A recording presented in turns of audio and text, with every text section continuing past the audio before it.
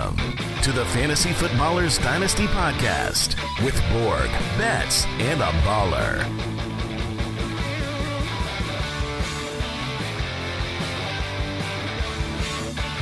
Welcome in. It's Wednesday, November 22nd, the day before Thanksgiving. I'm your host, Kyle Borganoni. I'm joined as always by Matthew Betts and Mike Wright on the Dynasty Podcast. The day before Thanksgiving, Kyle. That's what you want to lead into with this? Not maybe... What else would you call it? The most important day in the world when you look at Fantasy Football Podcast. The longest Fantasy Football podcast that exists is out today. Oh, yes. This day, Kyle. But he says, no, it's just the day before Thanksgiving. And a regular Wednesday, it's not. If you will. It's not out today, Matthew Betts. It's out tomorrow. Okay, well, still. Being recorded today. How about that? It's Megalodon Eve. There you go. Well, I just know that I will be a shell of myself. My body will be here at the end of the show. But bags under your eyes. So I'm not even. I'm a worthless man after that show, but it's worth it. It's actually kind of one of my favorite little things every single year, just to test what I've got left. Yeah. So I pull an all-nighter. It's definitely a test your might type of a situation. Yeah, and it's also like, I get it. We have a fun job, people. Like, we can talk about football for a living, but it is an endurance test to say I'm going to blitz through every single matchup because there's no buys, and to go through all the other segments. So it is a lot, but we also have a really good show here. I feel like this is one of our more creative shows of the year that we're going to do. We're going to have a Dynasty Film Festival. And what I mean by that is we're going to get to reveal a couple of movies, well-received movies. Every single movie we have here is award-winning and critically acclaimed. Sure. And compare it to a certain player. So we'll kind of play along. Hopefully you as a listener can play along with us. Reveal some things that we've seen, grinding the tape. Just looking, hey, this is what happened on film. And we'll talk about some of those. So we are glad you're with us. If you want to get all of our tools, you can go to jointhefoot.com. You can get our Stream Finder, our Strength of Schedules tool that I used in a couple of trades this past week in Dynasty. So go to jointhefoot.com if you want to be a part of that. But I wanted to do a little bit of a check-in because a lot of leagues' trade deadlines have already happened, or this is the final week.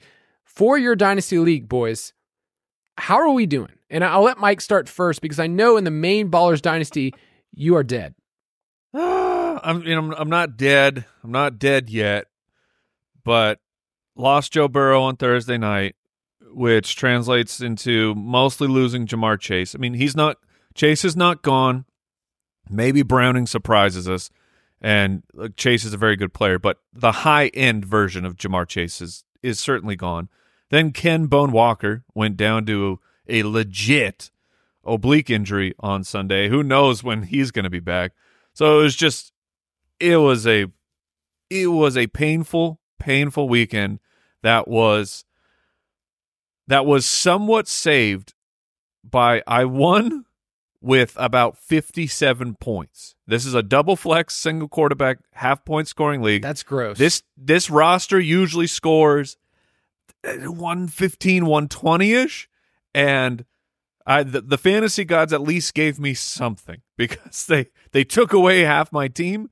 They're like, fine, we'll let you get a victory by playing the worst possible team. Like a team that played, I believe, because this is a rebuild team, so they've traded all their running backs. They played Kyle Juszczyk. I think they started Kenyon Drake, technically. Oh, wow. And I beat this team by about 4 points because Alexander Madison outscored KJ Osborne on Monday nights. Hey, a win's a win, right? Yeah. I mean, I'll take the win because now I'm tied with Jason in my division. But I mean, I'm hurting. I'm hurting big time now. In that same league, Al Borland and I'm a co-manager. We almost somehow lucked into a win on a rebuilding team. We put up 103 thanks to your boy Jordan Love. Even got a touchdown from Salvin Ahmed. So our team's in full rebuild mode, but we've got some great players in the rebuild. We've really scraped the bottom, and we have a bunch of first-round picks. We got Tank Dell on that team, who's quietly the GOAT right now. Oh, yeah. And you have Puka, right? We have Puka. So I mean, with all your firsts, like your team could be back in business really fast. And we have JSN, who's not even he's not even our third best. Oh, I don't even count him. He's like our fourth best rookie wide receiver. So in the main Ballers Dynasty League, we are in a really good spot committing to that. In a Superflex League, I'm also in a full rebuild, and I hit on every single rookie pick. I have Tank Dell, I have A-Chan, I have Addison. I mean, so I've just done really well in a rebuild to move in the right direction.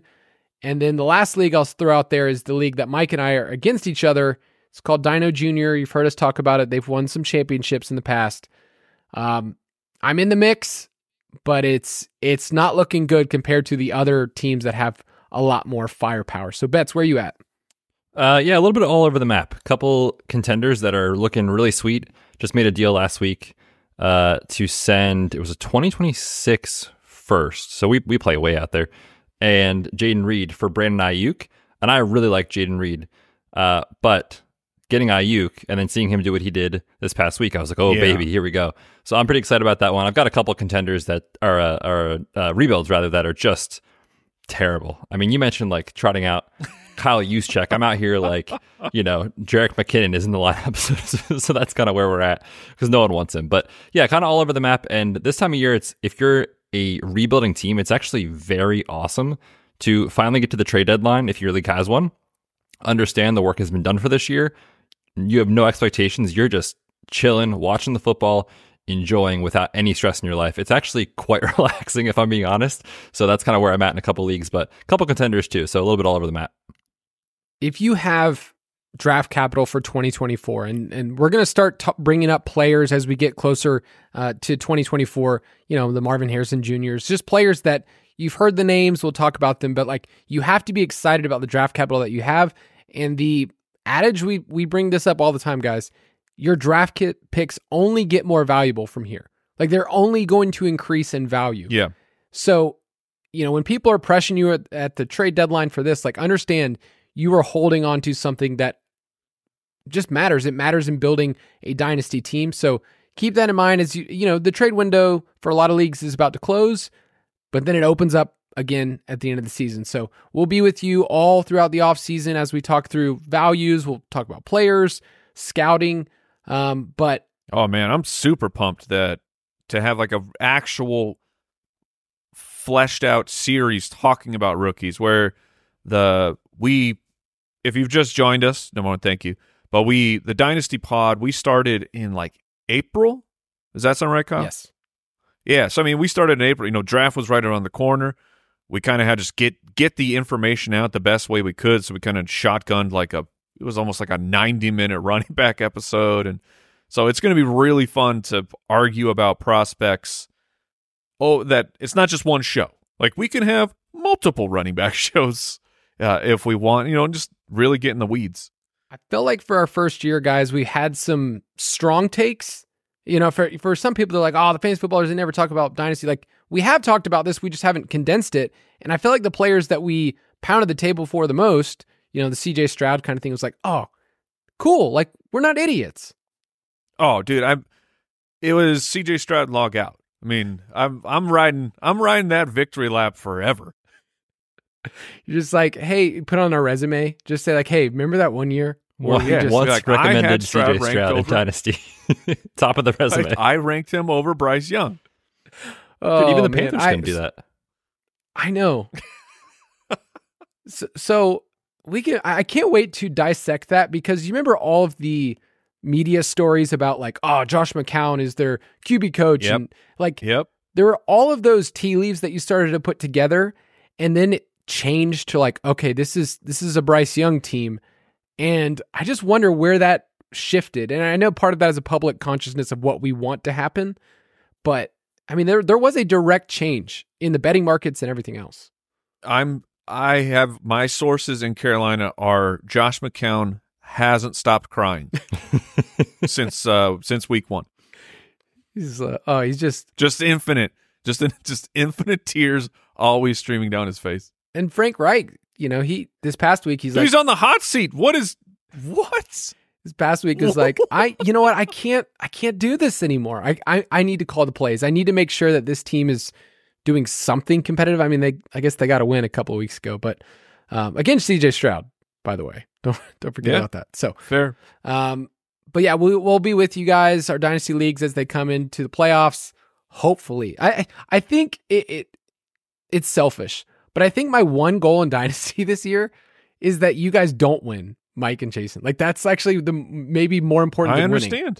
I understand when a team has won 3 of the 4 years in existence for a Dynasty league, it feels pretty bad for everybody else. Don't forget I won that other year. Okay, let's move on.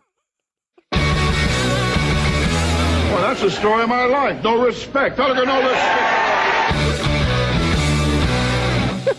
That's the drop we went with? I wanted to find a movie quote, and I wanted to find a famous one. So I went with Rodney Dangerfield. That's fair. Because real current. The kids love Rodney. This is a real TikTok sensation, Rodney. Definitely trending currently. Like 40% of our audience is like, what? Who's that? What? Who are you talking about? No respect. So this is a Dynasty film festival. It's what I'm calling it.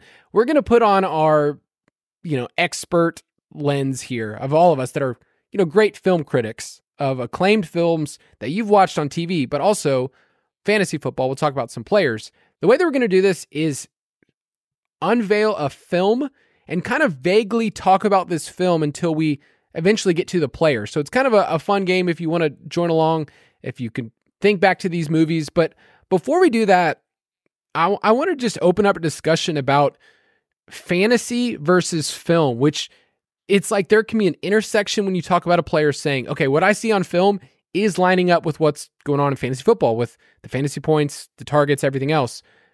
And then there's other times where you're watching something, you're like, this should not work, or this player my eyeballs are telling me this player isn't good. So what do you guys think? And I'll let you start, Betts, first. Like, where do you bring film watching into Dynasty football, and how seriously do you take it? I'm not going to sit here and say that I am a film expert or you're not a grinder? I'm a grinder, Mike, but I'm not a pro in this. You won't see me on Twitter posting my film takes, but there is something to it. And I think there's something beyond just, watching or looking at a spreadsheet or box scores or what have you with stats. There's an aspect of it that I think is important. And really for me, it's like, does it match what the stats are saying or not? Like Kyle was saying. And if it doesn't, like kind of asking yourself, what's going on here? Is it a coaching scheme issue? Is the player just not able to like separate from the cornerback if it's a wide receiver or a tight end, for example, like those kind of things. So I use it, I would say like 50-50, but combining it, especially with like rookie scouting with prospect profiles, younger guys, prospect profiles in their first year of the NFL, things like that. When you combine the two, I think it makes you a very good Dynasty player. If you only, strictly follow breakout age or strictly follow dominator ring and don't actually watch what's happening, you're missing a piece of the puzzle, I think. So I would say I use it about 50-50. Yeah, we need context with players, and obviously we talk more about this with rookies because when you're watching film of any player, you're subjective. Like, you're looking at this player saying, either I have a bias coming in, or for rookies, we're always saying like this player is dominating, and then you look up and you're like, oh, well, they're playing in this wacky college conference where they get to throw the ball 60 times a game. Of course, this wide receiver is going to see 15 targets. Like, it's different. So we need context. And, for me, I have a hard time when I look at wide receivers because like they're getting separation, but like this coverage is giving them 1,000,000 yards. So it's like, is this a player thing? Is this a scheme thing? There's so many different nuances to watching film where you can say this player did get open or were they schemed open? I don't know which one it is on every single play. So it's valuable, but it's just a piece of the puzzle, and no one's going to be perfect at it. Like, even obviously the NFL talent evaluators get this dead wrong all the time. Yeah, the number 2 overall pick from 2 years ago is now on the bench for Tim Boyle, who is not going to solve any problems. No, you're not a Tim Boyle guy? I hate to break it to you Jets fans. I hope I'm wrong. I'm hoping I'm wrong because Garrett Wilson giving me negative fantasy points this week was a real kick in the crotch. His 9 receiving yards didn't do it for you? No, the fumble took it all the way. So my take on film is I like looking for, when I'm looking at rookies, I like looking for traits, again, yeah, looking for wide receiver separation can be very tough. One, I mean, like, do you have access to the all-22 film? Because a lot of the time, what a wide receiver is doing is not even on the film. It's not on the broadcast part. But I'm looking for, context. I'm looking for some techniques. I'm also really looking for, just like, flow of the game. Of did this person draw a bunch of PI calls that I don't know anyone that collects those. Like it would be a valuable stat, I think, to have, of knowing like what happened to my wide receiver here. He only had 2 catches for 20 yards or whatever. Oh yeah, because he drew 3 huge pass interference calls, and you don't get any points for that, but you still get to know, no, your team is being aggressive and they're going down the field at this wide receiver. So things like that, things call back on penalty that just they don't show up in a regular box score. You have to really know what you're looking for. But again, I'm with these guys of, I don't call myself a professional quarterback scout. Like there's people out there on YouTube that I think are doing really great work. I just watch and I'm like, no, I know that CJ Stroud's better than Bryce Young. I can tell you that because I know I'm a professional. I think one of the best ways, if you want to, be somebody who's like, hey, I add this to my fantasy football, my dynasty repertoire, is just watch other people describe watching film. Like part of my journey was a long, long time ago. I got to do a little film work for PFF when footballers started. And I just had to pick up on like, I didn't go to school for being a football scout, but I can learn over time and get language about how people like look at the game and how they evaluate it and how, scouts evaluate it. So there are lots of people out there. There's lots of good YouTube channels. But don't just look at the highlights. I think my favorite question to ask when we're looking at film is what is not there. When you get a highlight reel, you're like, oh crap, this person's dominating, but you're not really seeing like other plays or, when we looked at Quentin Johnston last year, we're like, okay, so what's not really there is like nuanced routes. It's like they throw him screens, they give him the yards after the catch, and then you look later on in the season, and you're like, what happened to this guy, especially the national championship game, just like erased from the game plan, right? When those things didn't work. So that's the question I always tell people. It's like, what is not there? Funny enough, I do actually I use highlight films in my study because let me see the absolute best that you can put on tape. Right. When people think of the best plays for you, what does that look like? And I think that there's a lot of times that people are hyped for on running back prospects, and then I watch watch actual games so you can see what the flow of everything is, but then watching also the cut up of the highlights, and you're like, this person is not who you think he is. And it's helped me. Not everything's perfect, but I think that I get them correct more than I miss. That's all you're trying to do, right? That's in this especially. Like Yes. the NFL can't even get it right. So like we just hope we're right. Yep. 52% of the time. Right. Yeah, we're all just nerds. That's what it is. all right. Let's take a quick break and we'll reveal our films.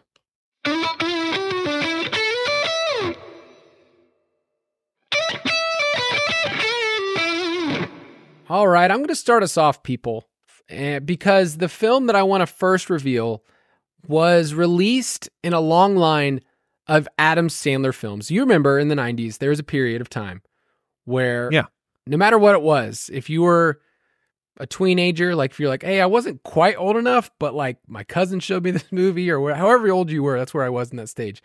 I was going to watch an Adam Sandler movie. I was going to quote it. And I was going to quote Billy Madison as much as I could. But there was a film that he released called Mr. Deeds, and So good. good.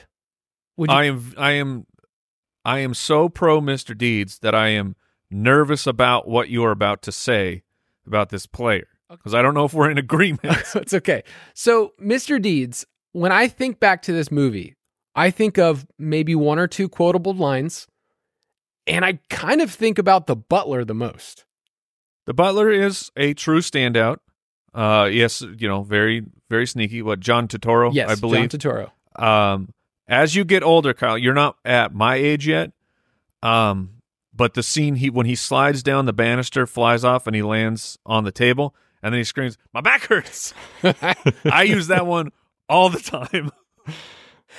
So I'll say this about this movie, because Sandler movies are really endearing because they bring us back to a time, this is what I wrote down, where this is what was funny. Stupid. Stupid was what was funny to us. And I liked that. I like that humor. And if you haven't seen the movie, go get it. But basically, he's a small town guy who inherits a ton of money, and he's got to figure it out. It's a remake of a really old movie, apparently. And there's some memorable scenes. It did fine at the box office. Not so great with critic reviews. Okay, so on Rotten Tomatoes, it has a 22%, which is not shocking at all. And I'm using this film to kind of describe that we can look at a certain type of player, especially at the running back position, and if they provide us the same thing over and over again as other running backs, we just assume this is a running back that we can use moving forward. They could even be elite. But of all the Adam Sandler movies, Mr. Deeds started a run of movies that didn't go so well for him. So I see. The running back that I'm bringing up is Rachaad White, people. Because Rachaad White right now, guys, do you know he's the RB7 in fantasy? Yeah, he's had a great fantasy year. He's been really good, and really good for fantasy. And I want to make sure that point's clear, because I'll bring up some film points. But as a rookie, guys, he caught 50 passes, and that was kind of leading us to see that he could have been undervalued. I wrote an article, toot my horn here, that he was one of the most undervalued assets in best ball because he was drafted as like RB28. And looking back, any rookie that catches 50 passes, the next year they end up being a top 24. So he was kind of a value already. And in Dynasty, you were just really happy that you had a player that had opportunities. Right now, guys, he's averaging 18 and a half opportunities per game, but just 3.3 yards per carry. And it's been one of those things where if you look up at the box score later on, you're like, is he good? Like, is he good, or did he just fall into the end zone? So before I get any further on some film takes, what do you guys think about Rachaad White and just him as a player? I'll jump in here. I think that Rachaad White is a fantastic pass catcher. As of this recording, we are now he's caught 41 of 44 targets. Like, that is absolutely preposterous. I believe he's second to Christian McCaffrey in receiving work. Yeah, Gibbs might be catching up. We'll see about that.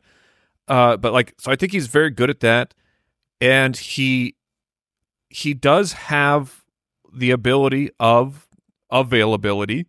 Like, we've gone through, a ton of the season, and he's played like workhorse snaps, getting workhorse opportunities, and he's still there. Like, coaches do value that, and so he's got that going for him.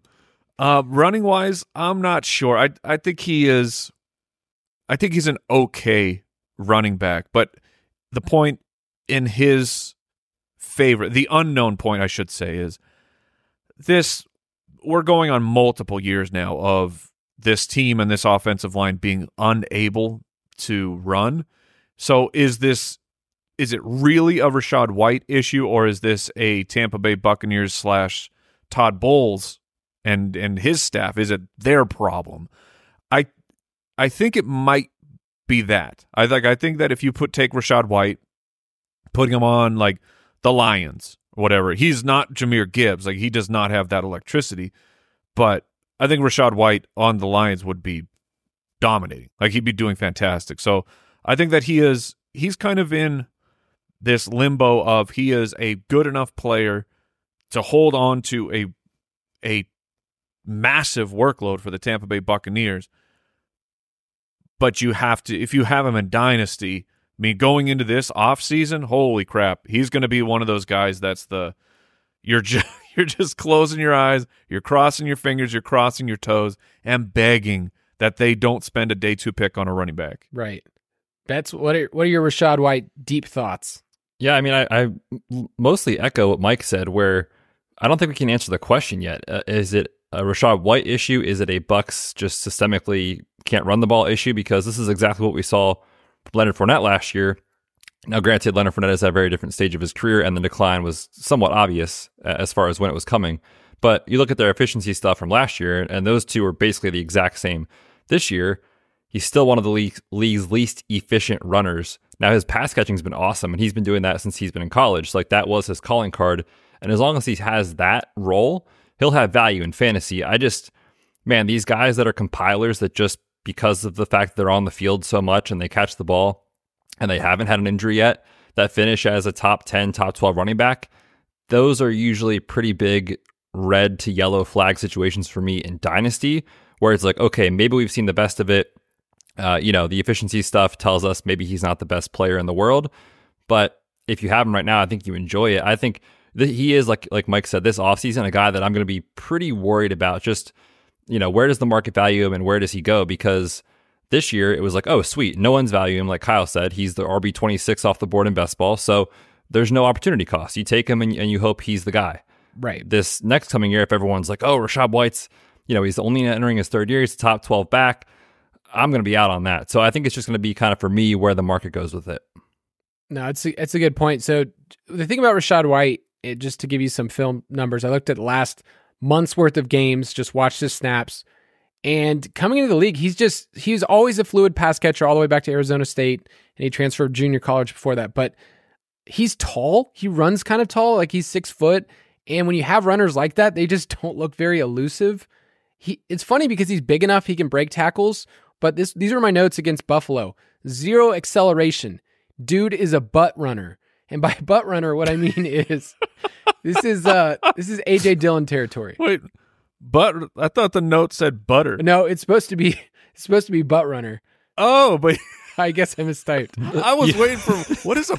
I mean, I feel like if you call someone a butter runner, it's like they're smooth, they're slippery. No, the doc literally no, says you're a butter runner, and I was like, man, I haven't heard this term before. Maybe I'm missing out on something. No, I meant to say. But then there is a peach emoji right after. Yeah, he's a butt runner. He runs into the line. He's very good at running into the butts of his offensive linemen. It's what AJ Dillon is the best in the league at, and. It's so, like you guys mentioned, it's an offensive line issue, but also he's not going to be the one cut and just burst. There's just 0 acceleration for him. And then we said earlier, like he's available in the passing game and he's dependable, which is in fantasy all you really care about. And he's also gotten a couple of fortunate bunny, like 2 or 3 yard touchdowns against Houston. He did that. So I just worry about him long term. If someone thinks he's an RB1 for multiple years and you're not a contender, yes, cash out, get a first, whatever you can get. But if you're a contender, be happy that he can be an RB2 for your team. But going to next year, I wrote down, like, he's a flex maybe. And if this team brings in someone else, I think we're scared. We were shocked they didn't bring in someone else this past offseason, right? Like it was just Sean Tucker as the undrafted free agent. And that's really it. So I'll give you some names just to kind of book in this conversation of Rachaad White. Would you rather have Rachaad White or Kyren Williams in Dynasty? Oh, man. I've been thinking more and more about Kyren Williams, of how he's felt like just a flash in the pan, and it was like, I mean, he's having a great year, but they'll definitely do something to move in. But will they? Like, is there a chance that Kyren Williams is the Rams' go-to guy next year? And I mean, I don't know, but I think that I need to personally, like, I need to at least be open to the idea that it could be Kyren. I mean, he was playing great for them. He was really helping the team, and they seem like a team that learned the lesson the hard way of this is what happens when you invest super heavy in a running back. With Akers. With not just Gurley. Akers, but I mean it started with Todd Gurley. McVay didn't draft Gurley, but they gave him the money, and then his body fell apart on them. You had them spending a third on Henderson, third on I think was Akers a third? Maybe he was even a second. I think he was a second. Yeah, but I mean they've spent multiple day 2 picks on running backs, and they keep getting torched. And they have this later draft pick guy who's super cheap, and he's getting the job done for him. Like, why would you not keep rolling with that? So long way of saying, like, I'm trying to open my mind to the idea. What if Kyren is actually their guy next year? I think it's a possibility. And Rachaad White, I think the same thing, just leaving the space open that it could be him again next year. Do the Bucks rebuild everything? That's, I think, where the decision has to start, as in like the coaching staff that are there for the Bucks. Are they there next year? Yeah, that one and the Rams too. Like I thought of the Rams. Well, McVay would be a retirement. Like right. McVay is not getting fired. Right, but I think their team is volatile, where it's like Stafford, Cup, like But I think your point is that these are players that didn't have the same draft capital, but they're kind of like a flash in the pan. But we think there could be more. I threw some other names in here: Isaiah Pacheco, James Cook, Jalen Warren, that are all feel like they're around the same RB2. Yeah, they do. Usable right now, but I don't know what they're going to be. So there's a bunch of players like that. So I just don't want people to lock in Rachaad White as this is who he's going to be, and he's a difference maker forever. In PPR leagues, you ride this thing. You get your 70 catches this year. But beyond that, it could change. Betts, you are up next.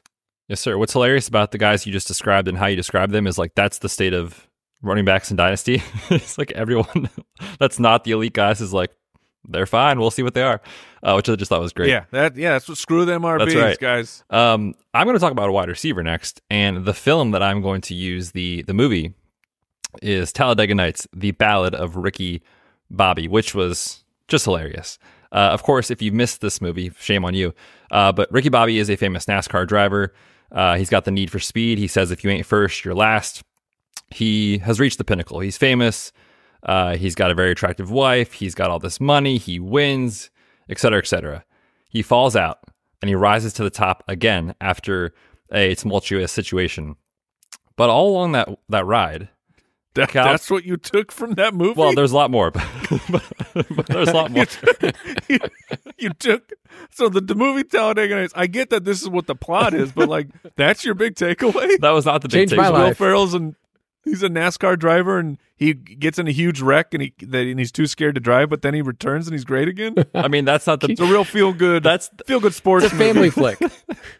Okay, so that's the plot. But there are so many other good parts of that movie. But the plot brings me to a player that, when he was with Mahomes, Tyreek was the mountaintop, right? I know he didn't have a crash, but when he got traded to Miami, everyone was like, that Tyreek's done. That's not Tyreek we used to know. Like, it's never going to go great with Tua. And now Tyreek has risen to the top. However, his teammate, Cal Naughton Jr., a.k.a. his best friend, and the number 2 to Well Ricky done. Bobby is Jalen Waddle. And that's really where it comes down to for me is you have a guy who could be the number 1. He could be super talented, but is Ricky Bobby how about ever going to let it happen? If you just let me, can I just win this next race? The quote. I was thinking one time it might be really awesome if like you could slingshot me in for a win. Oh, you actually have it in there. So I'm sorry. I watched the whole. I stole your thunder. I watched the whole clip this morning. It was so good. But basically, Ricky Bobby says, "Well, yeah, but like, if you win this one, then how am I going to get first?" And Kyle's like, you know what? You're right. I'll never bring it up again. And so I'm watching these Dolphins games, and I'm like, man, Mike McDaniel is not scheming the ball to Jalen Waddle. He is not the first read, and when you look at the underlying metrics, it all lines up. But when you watch these plays that happen, like they're so good, the Dolphins are, with pre-snap motion. They're among the league leaders in the NFL in terms of how they use it and when they use it, how often they use it. But it's almost always the running backs or Tyreek Hill that are the guys that get in motion and then get up speed quickly and have these easy crossers. Those are not being schemed for Jalen Waddle. And so to me, it just feels like one of these situations where last year he's the wide receiver 7 in fantasy on the back of 8 touchdowns and an outlier 18.1 yards per catch. We're seeing that efficiency come down. The touchdowns aren't there. And now he's a borderline, wide receiver 3, wide receiver 31 currently in fantasy. So he feels like Cal Naughton Jr. to me, shake and bake. I just don't know if we're ever going to see Waddle, as long as Tyreek Hill is there, emerge into what we thought he could be this past year. Yeah. So it's hard because he's still so young, and in dynasty circles, he's still seen as a locked in. But like, would you rather have Jalen Waddle or Devonta Smith, another Cal Naughton? That's in the this same equation? situation, honestly. I To know me, who would you anyway, it rather feels have? like. I would probably rather have. Oh, I was going to use draft capital. They're both top 10 picks. I don't know, man. I think it's a coin flip, honestly. I don't know who I would rather have. I don't know the answer either. I think I lean Smith. I think so. Mike? I think I lean Waddle because the situations are very parallel, but you have the Dallas Goedert issue for Devonta Smith. Not right now, obviously he's injured, but in general, you have like three top tier options, and I mean they'll always have a running game. If it's DeAndre Swift next year, whoever it will be, and then of course Jalen Hurts stealing touchdowns. Where Miami is like, it's Tyreek, then a tier gap. It's like this is not 1A, 1B. This is not 1 and 2. This is number 1, and then number 3 we have Jalen Waddle, and then you have a running game. I mean, like who else? And is there an up and comer? You're not scared on of the Dolphins Smythe? right now? You're not. No. I mean, look, I am terrified of Smythe because Smythe is everywhere, and he's always stealing our touchdowns for every single team. But there's not a high quality third target unless I'm just completely forgetting You're right. something that has happened. Yeah. No, I think that's right. Mike, I'm going to let you hit us with All right. the next one. All right. So the movie, sometimes you have movies that are not talked about like before release. You know, maybe the marketing budget's not there. This one's an indie movie. It's an independent movie, so they had to put it out. They had to hope that the product was good enough and that people would start talking about it. And that movie, I don't know if you guys are old enough for Napoleon Dynamite. Oh, yes. Oh, yeah. But it like kind of came out of nowhere, and then it just turned into everyone telling their friends, "Dude, you gotta go see this Napoleon Dynamite movie. It's funny. It's real dry, but it's really funny." And not that Jaden Reed has come out of nowhere because he's from Michigan State, was drafted in the second round, but all of the other options that were available to us in dynasty drafts.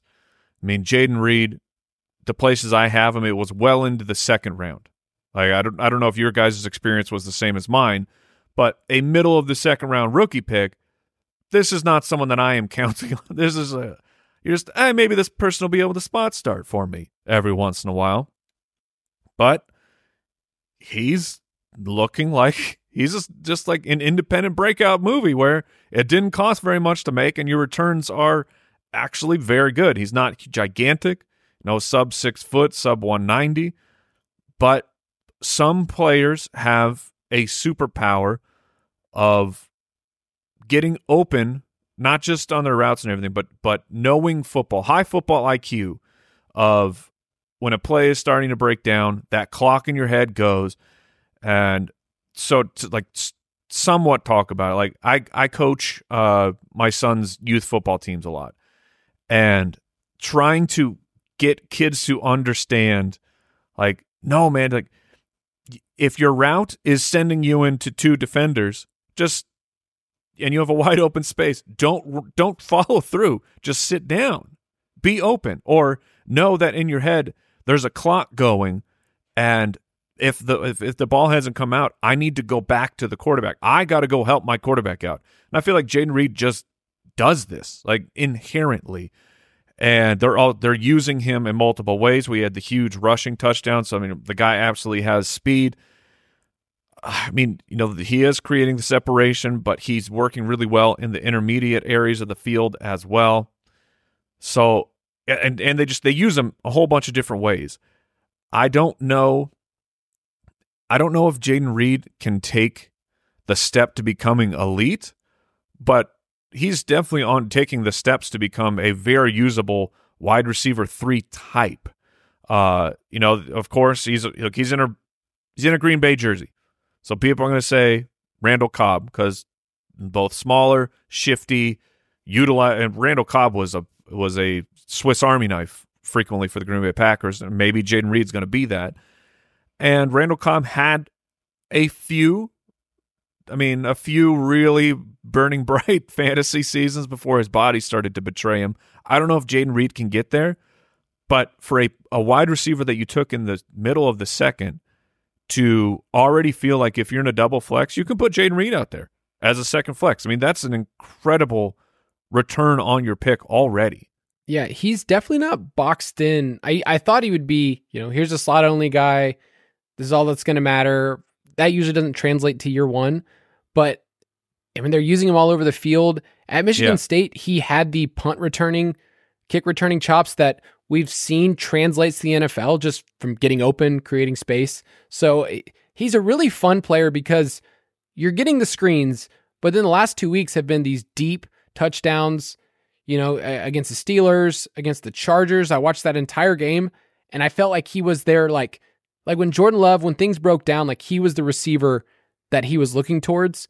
So I mean, last 2 weeks, wide receiver 10, wide receiver 11, that's probably higher than what you're going to get. But like Mike's saying, like, can you flex this guy and can he be a flex type player over the next 2 to 3 years? I mean, that's way more than what we thought he was going to be.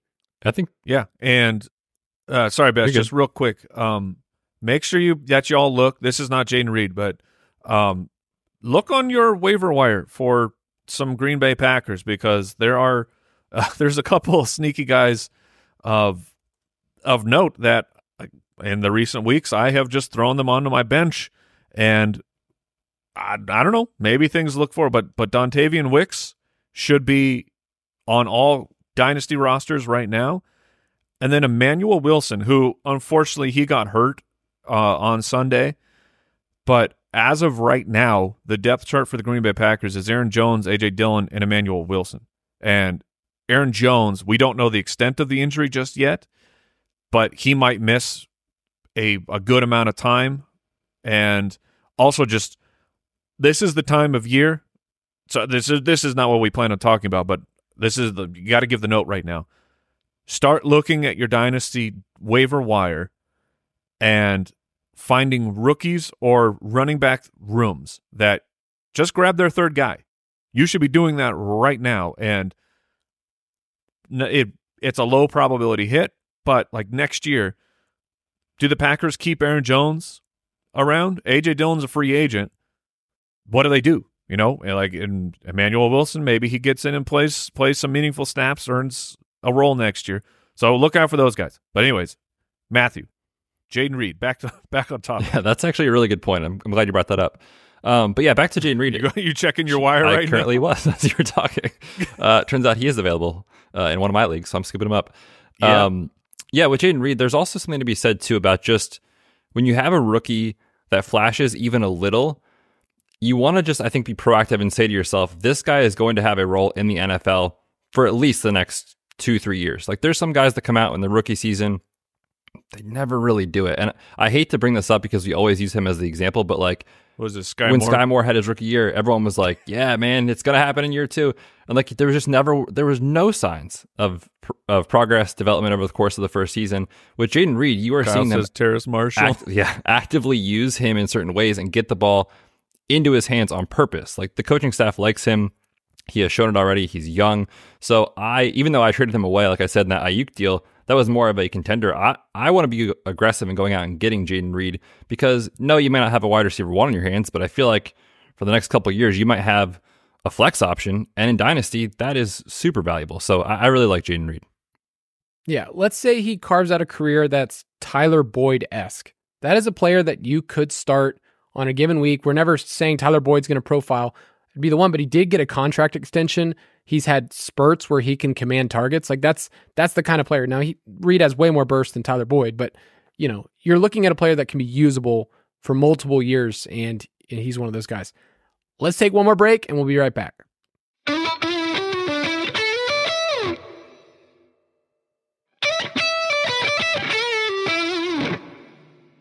I'm going to bring us back to a time where, was it the best Marvel movie of all time? Some might say that. And, Mike and I, we talk Marvel a lot. We've always been Marvel bros. We do. Now, we also need to say that not everything Marvel does is great. Correct. Sometimes they just have enough money and they know people will go watch it in the theaters. I'll probably go watch it. But Avengers Endgame, for those people out there who are uninformed, get with it. Great movie.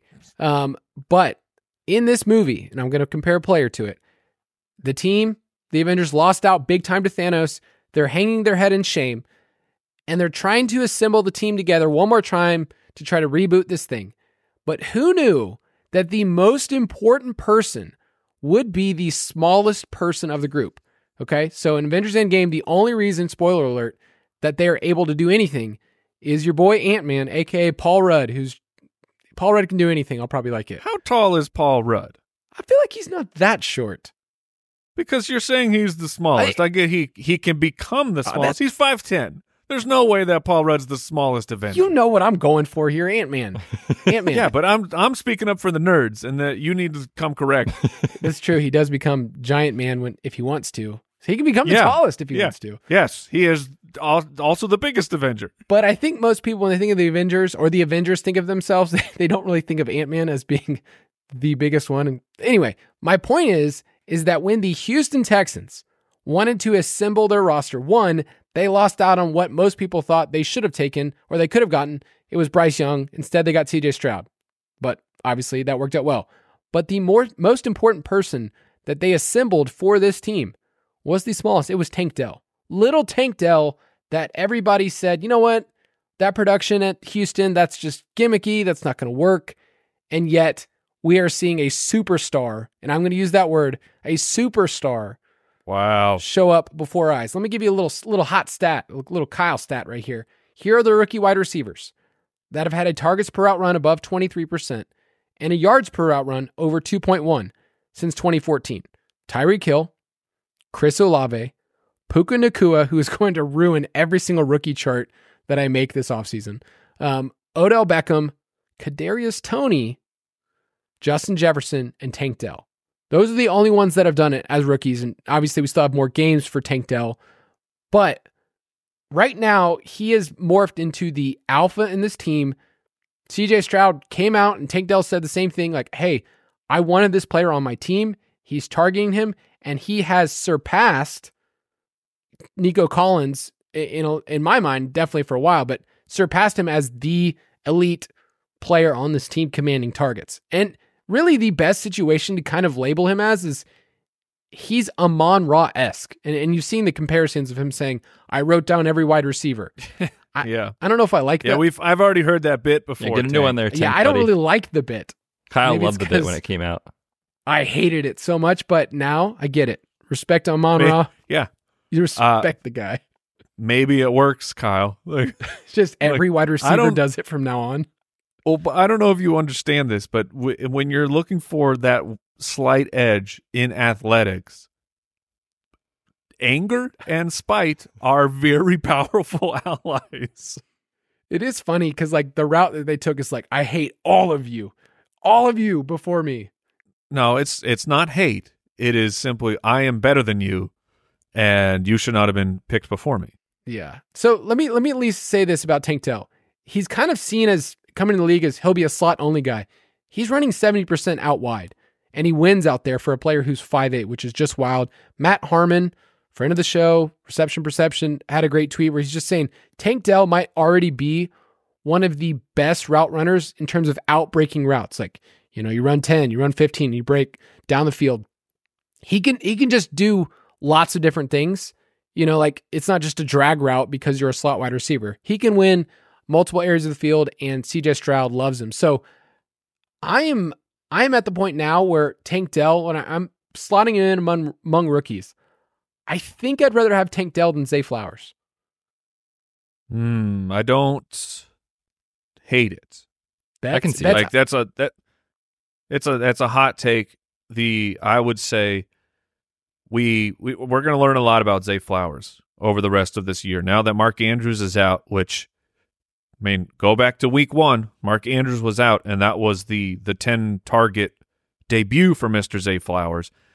I'm very curious what the Ravens are going to do because Beckham just keeps coming through with huge plays, but they're only playing him with like 30 to 40% of the snaps. I'm curious if that skyrockets, and also curious, does Zay Flowers now become the focal point of the offense again? But that's a question. Meanwhile, Tank Dell over here, I guess it is still fair to have the question because have we ever seen the Houston Texans wide receiver room all together at the exact same time? Not really. They seem to be down at least one person every single week. Yeah. Last week it was Noah Brown. A couple weeks ago it was Nico Collins.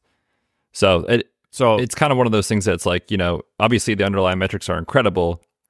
Would they still be as good if across the whole season if all their guys were healthy? That's a question that I'm not sure. I think we'll find out right over the next month and a half or so. Bets, I want to bring this back up. We did a rookie draft redo with Jason during week 8, and you took Tank Dell at the 108, which at the time felt like a hot take. Now I feel like it's too low. That's a cold take. Yeah. Bets, you were so wrong. I was the highest. I was highest among all the ballers on him. Come on, Kyle. I know you did pretty good. So I'm just going to give a couple of those rookie wide receivers, and then we can move on to our next name. So I personally would take Tank Dell over Zay Flowers. Bets? That's all right. I think so, just because we know that with CJ Stroud, they will probably lean more into the pass. With like Lamar, we have a 5-year, 6-year sample, whatever it's been, of just this is what he is to the offense. So I think, I think I would lean Dell just for that reason. All right, and then the names that we have ahead of him, Addison, Puka, and JSN. Would you still take those guys ahead of Tank? I would still take JSN. It's going to work. I think you can make the argument for Tank Dell over the other guys, but I think I still lean Addison and then maybe Tank above Puka. I think that's where I'm at too, Mike. Yeah, I lean that. The opportunity of the situation is glaring, though. Like for Jordan Addison, who's throwing Jordan Addison the ball next year? Because it is, as of right now, it's not Kirk Cousins, contractually speaking. Do they bring him back? When is he healthy to go? I mean, there are so many unknowns, and you can say the same thing for Puka. Of like, I was surprised that Matthew Stafford didn't retire this year, and are we going to be doing that exact same thing next year? I do not know. But Tank Dell being locked in with a rookie quarterback who they are already letting him just bomb it out. Like I feel like Mike McCarthy, despite Dak's recent success, Mike McCarthy's watching like CJ Stroud in these 300-yard games, and he just feels so bad for the defense of like how tired is this defense that CJ Stroud keeps scoring so much and so quickly. It's not good for your football team. But the fact that you have a coach who is all about that life is, it's a breath of fresh air. Because Ryans could have came in and defensive, I'm high T, I'm full Dan Campbell, and just kept running Pierce and Singletary into the ground. But they haven't. Like, they've done an incredible job. Tank Dell is one of those players that you probably took the end of the second round, maybe even the third, depending on your league. And on my 2 rebuilds that I have in Dynasty, so I have them with Jeremy, Al Borland, and then in my Dynasty Superflex League, he is just like free money for me on my teams because I still have the elite guys. People are trying to trade for him right now. I'm like, no, I'm not taking a first. Like, I'd rather have Tank Dell than a late first next year. I would too. And so it's funny because all these teams are trying to get him for this year. I'm like, I'm in a rebuild. He works perfectly for my timeline. So Tank Dell and the Texans. Come on. Footballers HQ are very much Texans fans right now across the board. So, Bets, you're up next. All right, fellas. Well, it is the holiday season. And so I figured I'd throw a Christmas movie here in our little discussion, which is my favorite Christmas movie of all time. It is National Lampoon's Christmas Vacation, which was... We're going to have some problems here. You don't like that movie? Sorry, can just keep going. Okay, well, I was going to say it's great, and I love it. Mike's crapping on Bets' stuff. Yeah, come on, dude. The 1989 film with Chevy Chase, where he is Clark Griswold, a true family man who is hosting his parents, his in-laws, big family for Christmas. And it's obviously a comedy of errors and things go wrong despite all of his efforts. There's chaos. But in the end, Clark Griswold does it. He puts it all together. He holds it together for the family, gives his family an incredible Christmas. And there are so many incredible quotes and scenes along the way that apparently Mike doesn't like. But I'm going to compare that situation a little bit just if we kind of zoom in on these last 3 or 4-ish weeks with Josh Allen, where there was a period of time where, a couple weeks in a row, we're like, man, these turnovers are back. He's making, questionable decisions. The play calling isn't great, et cetera, et cetera, et cetera. Then they fire rather their offensive coordinator. This past week, extremely difficult matchup against the Jets, and Josh Allen reminds us of how good he can be. And when you look at the game and you watch the game, it was actually very, I think, intriguing and a breath of fresh air to see them going back to some more simplistic play calling, getting the running backs involved out of the backfield as pass catchers, a ton over the middle of the field to Diggs and especially Dalton Kincaid, where he was crushing it this past week. Lots more pre-snap motion I noticed this week. So just all things that kind of bring you back home and you're like, oh yeah, Josh Allen can do this and he can be incredible. And now he's been awesome for fantasy already, so it's not really that discussion, but I was just surprised that looking at it, I was like, man, he already had thrown 12 interceptions this year. Was kind of surprising to me. And then in weeks 9 and 10, he was down to about 6.8 YPA, really wasn't playing great. This past week just goes berserk, 275 yards, 8.6 YPA, 3 touchdowns. And if you look at, I put the next gen stats passing chart here for all of us to see, but there's so much more across the middle of the field that was not there in past weeks. So I'm pretty encouraged about what that means for Josh Allen's efficiency. I did see a snapshot of someone holding up this was the offense the last couple of weeks, and everything is perimeter. Exactly. And then this week it was, oh, hey, look, there's a whole bunch more of the field that Josh Allen should probably throw at. Yeah. So I have a question as a Josh Allen manager in Dynasty, and I have the Diggs stack. How much longer do I have that stack together? I know part of it's speculation, but I'm asking because my team is older. I'm at the point where if I don't win this next year, I could sell. So would you be looking to, the idea of that stack feels locked in. I don't want to move from it, but I know that a year or two from now, it doesn't feel like a guarantee that Diggs is still performing at the same level, that he's even on the team based on just all the media stuff. So what are your thoughts on just Diggs in general with Allen? I think as far as the availability, of him being in Buffalo, we've had some rumblings already, but unless something happens, he is there through 2027.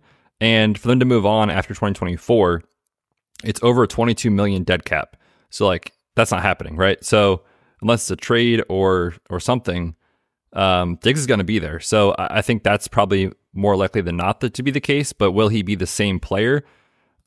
I think probably not. He's already 30 years old, or entering is about to be 30.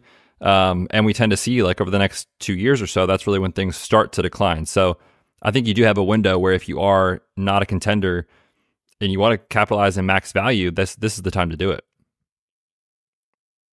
I wonder if I can get, I want something closer to 2 firsts, but I feel like 2 firsts is a lot to ask for. Mm-hmm. But that's the kind of price to break up a stack that I want. So anyway, what about Tank thanks Dell in for, a first? I think I do Tank Dell in a first. Okay. Whew. Man, you got Tank Dell fever. Let's go for it. Kyle just All right, watched Mike, this past game. I saw that he was in the NFL. He scored points on my DFS lineup, and so I like him now, right? Of course, that's how it works. So this last one is more of an idea. I'll label the movie, of course, but it's just highlighting that, when you have Ben Stiller and you got Owen Wilson out there, 2 hilarious guys. They both have had tremendous careers, made us some extremely funny movies. But when they're together, we get, Zoolander. For me, Royal Tenenbaums. I know that's a very divisive movie, but to me, Royal Tenenbaums is top tier comedy. But just the point, Starsky and Hutch. The point being, these 2 guys, when they're on their own, it's fine. But when they are together, it is absolute magic. And that's what we've gotten so far from DJ Moore and Justin Fields. Fields can be just fine without DJ Moore. And DJ Moore can be, the wide receiver 24 without Justin Fields, just year after year. But it was already back. The connection was already incredible. With the secret Bajent man, DJ Moore had an average depth target under 10. Already up back to over 16 this past week with Fields. their connection with the way that Jaden Reed, but just saying of when the quarterback can buy time, which Fields can do, DJ Moore is a magic man at being able to get open as well. Week 11 at Detroit, nine targets, 7 for 96 with a touchdown. That is a 41% target share. 41. I know 9 targets is not very much for 41%, but the fact being, he's the offense. And when they are going to be trailing, that offense is just going to keep going to DJ Moore, and it has been very fruitful, and I don't see a world where it doesn't continue. Do you guys agree that DJ Moore, and as long as they're both on the field, we're going to keep getting these fantastic games? Or are you would you look at this situation and try and trade DJ Moore with this promise of well, no, Fields is back, everything is fixed, but you take DJ Moore on your team? I think there will still be volatile weeks where you just see the offense not be efficient. I mean, you never would say Justin Fields is an efficient quarterback. You think there's big plays. I mean, that was that touchdown to DJ Moore. He stepped up in the pocket and then hit Moore on that long one. So a great throw, yeah. So I would say, if I have DJ Moore, I'm just going to ride this out. I'm not trying to cash in or do anything. I think you've got yourself a high-end wide receiver too. I think if you think that he's anything more than that, you're probably a little bit, wishful thinking, knowing that there's ups and downs. But you like the involvement. You mentioned, Mike, 41% of the target share, 66% of the team air yards. And we've always loved the fact that Fields can throw it down the field if they give him a chance to, and they're not this little dink and dunk offense. So, yeah, I'm still fine with where he's at, and DJ Moore just feels like solid top 15 to 18 wide receiver. That seems fair. Are you thinking about DJ Moore's long-term as in it's Fields, or are you factoring in that it could be Caleb Williams next year? I think either way, what he is and what he's good at, he's always been great at yak plays. He's just been tough and then downfield stuff. So it's whatever quarterback they have for him, if it's Caleb Williams, it's fine. it doesn't really change my view of him being the alpha on this team that they traded for. So yeah, I feel like he's pretty locked in. He's only 26 years old still. I feel like he's going to be one of those players like Mike Evans. We're like, he's still really young. When you said that, I was like, what, who, Fields? Did you say DJ Moore's 20? How is this possible? Yeah, DJ Moore's been in the league for, let me count. 5 years? 6? This is his 6th year, yeah. Guys, Justin Fields been really good as a passer. And I'm kind of like scared to say it because in the first 3 weeks, I was dunking on Justin Fields. He was terrible, truthfully, in the first 3 weeks. Yeah. But since week 4, and obviously he missed 4 weeks, so this includes his week 4, week 5, and then week 6 is when he left early, but I'm still included in the sample. And week 11, it's a small sample, but in those games, he is the number 1 passer in completion rate over expected. He is 5th in air yards per attempt. So he's not just these dink and dunk little throws, but he's completing more than you would think, and they're down the field. And it's like, man, if he can put that together with his rushing upside, these two, Fields and Moore, can just be dominant. So I'm more in than I was, in September when I was really concerned about Justin Fields. So the tricky thing is, like you said, Mike, is just this team is heading in a direction where the warning signs are there that like they might just have to move on. But he's at least flashed enough to me that says, hey, Justin Fields might be a starter longer than I thought if he can keep this up, and that's a big F. I will give you a name just real quick to compare as we close out. Would you rather have DJ Moore or DK Metcalf in Dynasty? I'm gonna take DJ Moore. I will go Mr. DJ Moore, Mike. You used to be the man. I know. I think I'll go DJ Moore. Wow. I think I will too. And probably it's DK Metcalf being on the injury report, what it feels like the entire year this year, is ringing in the back of my mind. But yeah, it's interesting how we can see players shift in the middle of a season, and you see this combination. So hopefully they stick with it, but they have every right to trade Justin Fields or go a different direction with their draft capital. Where are you guys at right now? The odds that Chicago holds the number 1 pick and they take a quarterback? I mean, if they have I think they're taking him. They have 1 and 4 right now. Chicago does. Pick 1, pick 4. Right, and pick 1 is the Carolina one. Right.